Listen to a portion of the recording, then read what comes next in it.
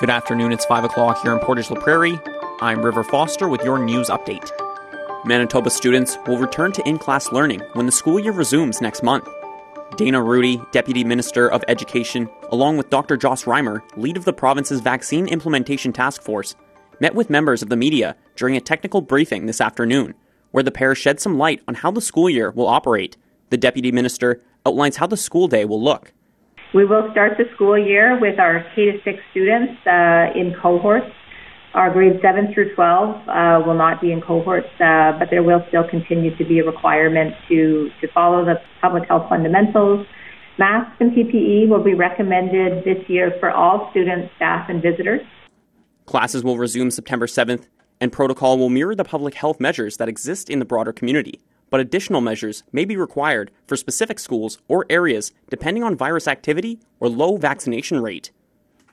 Public health officials are reporting 2 new deaths in people with COVID-19 today, a man in his 50s from the Winnipeg region and a woman in her 60s from the Interlake Eastern region.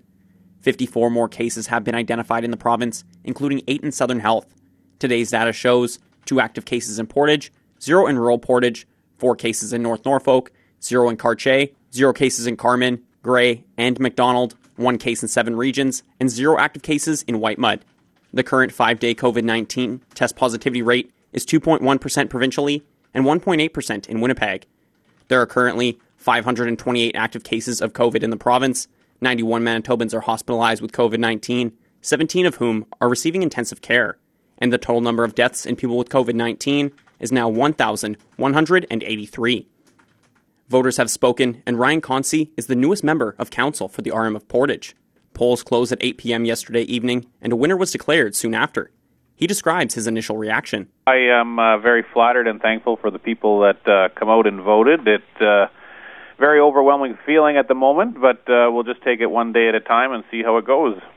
Concy received 165 votes, while candidates Barry Rudd finished second with 89, and Kirk Gisling third with 68 votes. Get the news as it happens. Download the Portage Live app to your smartphone today. That's your news update. I'm River Foster.